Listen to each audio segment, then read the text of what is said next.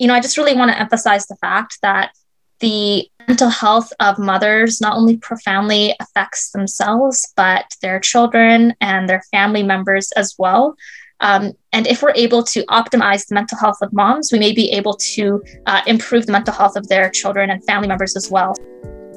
Hello, everyone, and welcome to Science Communication, looking deeper into health in Canada. My name is Shreya Singh, a student at McMaster University. Today, we will have the opportunity to talk about a pressing, yet not widely known topic, perinatal mental health of Indigenous women. Through interviews with our knowledgeable guest speakers, we aim to help adults in Canada learn about current health issues and, more importantly, generate discussions. Before we begin, I want to take this time to recognize that McMaster University is currently on the traditional territory shared between the Haudenosaunee Confederacy and the Anishinaabe Nations, which was acknowledged in the dish with one spoon wampum belt.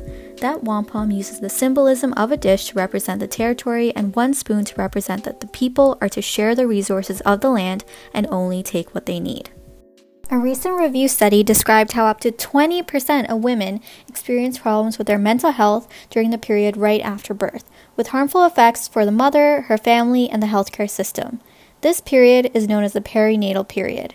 I had the opportunity to talk with the first author of the study, Sawayra Owais, an MD-PhD student who investigated this issue. We first asked Sawayra to explain what perinatal mental health even is. Perinatal mental health. So these are mental health challenges such as depression or anxiety that present during pregnancy and up to 1 year postpartum or the perinatal period. And some of the things that may exacerbate these mental health challenges, right? We have to understand that the mother or the mother-to-be is going through a lot of changes, whether those are hormonal changes, the change in the sleep cycle, and of course, psychosocial factors as well, right? So whether she's had a prior history of psychiatric illness, if there's any family history of mental illness, these can all increase the risk for perinatal mental health problems. In Sawayra's study, she found that Indigenous women had a 62% increased chance of having a mental health issue during this period of their life. And this is what she had to say about her study.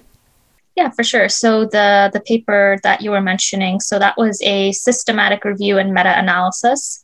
And maybe I can just take a quick step back just to explain what that is. So a systematic review, essentially you're going into databases, if you're familiar with PubMed or things like Embase or Medline, you're going into these electronic databases and you're telling the system, okay, bring me up every article that is related to my research question. And in this case, it was looking at the prevalence of mental health problems among Indigenous women around the world. So that's what the searchers pulled up. And I went through, and of course, some articles are not going to be relevant to your research question, so you just exclude those. And I came up with a total of 21 articles that I wanted to include in my review. And then the second part of that, which is the meta-analysis. So as you can imagine, a lot of different articles are going to have varying results, right? Some might say, women, about 10% of women present with these problems. Other studies might say, no, it's 20%, 30%, whatever it is. So meta-analysis is essentially an average of all of those studies. So in the systematic review and meta-analysis, as I mentioned, I looked at 21 studies, and I found across those 21 studies, Indigenous women around the world are at a 62% increased risk of experiencing mental health problems around the perinatal period. And this is particularly true for depression, anxiety, and substance use. So why is it that more women are experiencing mental health issues during the perinatal period? Dr. Ashley Johnson, a psychiatrist here in Hamilton who identifies as Mohawk, was able to shed some light. She answered our questions about the reasons behind what kind of mental health issues women, especially Indigenous women, face during this period and why. Yeah. So, again, my perinatal health experience isn't as vast, but certainly just in general and in kind of training, I'm aware that a lot of women, in fact, many, sometimes up to 75% of women experience baby blues after they have a baby. And it's, the stress of going through childbirth and the hormone changes and then, these new responsibilities. And even if they're carrying anything inside regarding their self-concept in the past can affect whether or not they might be at risk of depression, but certainly postpartum depression as well. Like about 10 to 15% of women in general end up experiencing postpartum depression, and there are different risk factors for that. And then I guess in terms of regarding like Indigenous health, there, depression and people who have PTSD, post-traumatic stress disorder, who are having babies as well, and kind of how that affects them.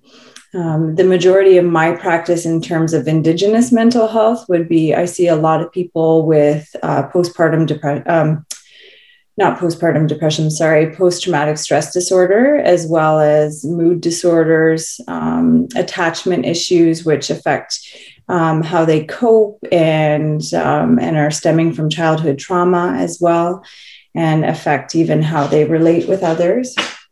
So those are kind of the majority. Another question we must answer is, why are Indigenous women disproportionately affected?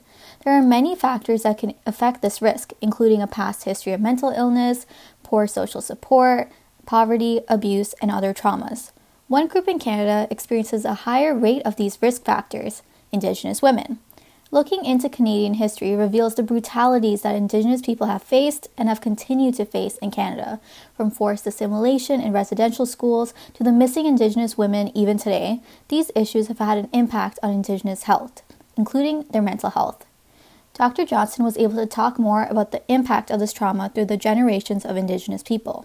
When we're looking at Indigenous mental health, a lot of the work that I'm doing is, I'm seeing how important it is to understand the intergenerational effects of trauma and how those things are passed down, and the remnants of residential schools that are still present in our communities, even in the way that we are parenting, in the way that we are loving ourselves or not loving ourselves. So these self-concepts, I go back to self-concept a lot, and even internalized oppression. Like if the system or these systems were in place to make you feel ashamed of who you are, what impact does that have even on how you feel as a human being, and how you parent as well, how available you are to be a parent. And then on top of that, if you were abused and you didn't have any proper modeling of what it was to be a parent, right? So that is very crucial and affects this time period, especially, for women, but for all Indigenous people when they're, being parents or new parents or just parents in general, but especially like if you're a female and you're going through that. And there's a lot more issues around social determinants of health too, where there's disparities across the board for Indigenous peoples.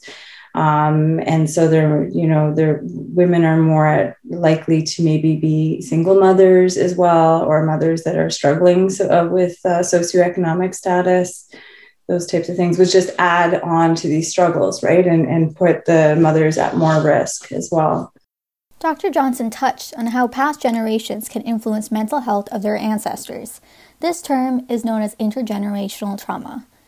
So what can we do? How do we break this cycle? The Canadian government has long shown it's fast to talk but slow to act regarding Indigenous issues. Both Sawayra and Dr. Johnson were able to give us some more insight into what must be done to combat mental health issues in this population.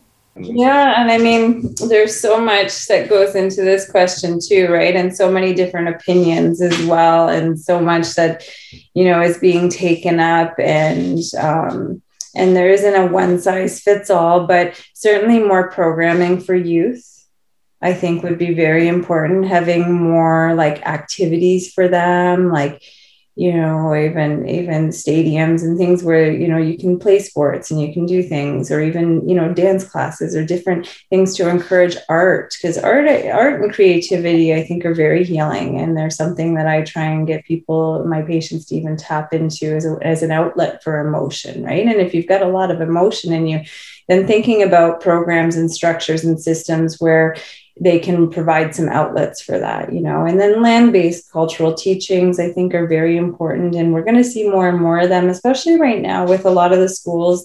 A lot of reserve schools are still closed, and there's different, and then some reserves are doing more land-based teaching right now, so that they're outside, during the pandemic. So I think all of those things are really good. Again, what are the social determinants of health of a certain community, and do they have their basic human rights and their basic human needs as well, first and foremost. And just thinking about, just there's so many different programs that you could do, but I think especially focusing on activities for the youth, and so that they can build their confidence and feel strong and give way for healthier and generations going forward are really important.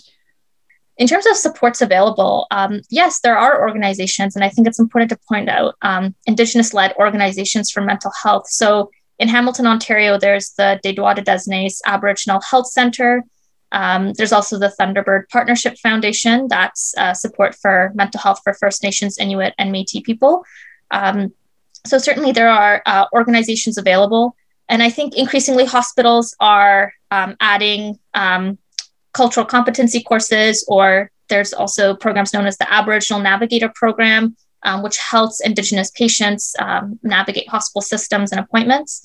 But it's just a means of making sure that people have access to this care and they're aware of it, and of course, providing culturally safe and competent care. We asked Sawayra if there were any parting words she had for our listeners, and this is what she shared. Yeah, so I think I just really want to emphasize the fact that the mental health of mothers not only profoundly affects themselves, but their children and their family members as well. And if we're able to optimize the mental health of moms, we may be able to improve the mental health of their children and family members as well. So that's one point I'd really like to highlight. And like I said, I find that fascinating. So if we're able to support, these individuals in our community, we can hopefully build healthier communities and generations. We want to thank our amazing guest speakers, Sawayra and Dr. Johnson, for sharing with us their incredible knowledge and expertise. We also want to thank you, our listeners, for joining us on our journey to learn more about health in Canada and the issues that matter to you. If you would like to learn more, please listen to the full interviews with Sawayra and Dr. Johnson, where we further discuss Sawayra's research and Dr. Johnson's own experience as an Indigenous woman. You can find both interviews on our channel, Science Communication, looking deeper into health in Canada.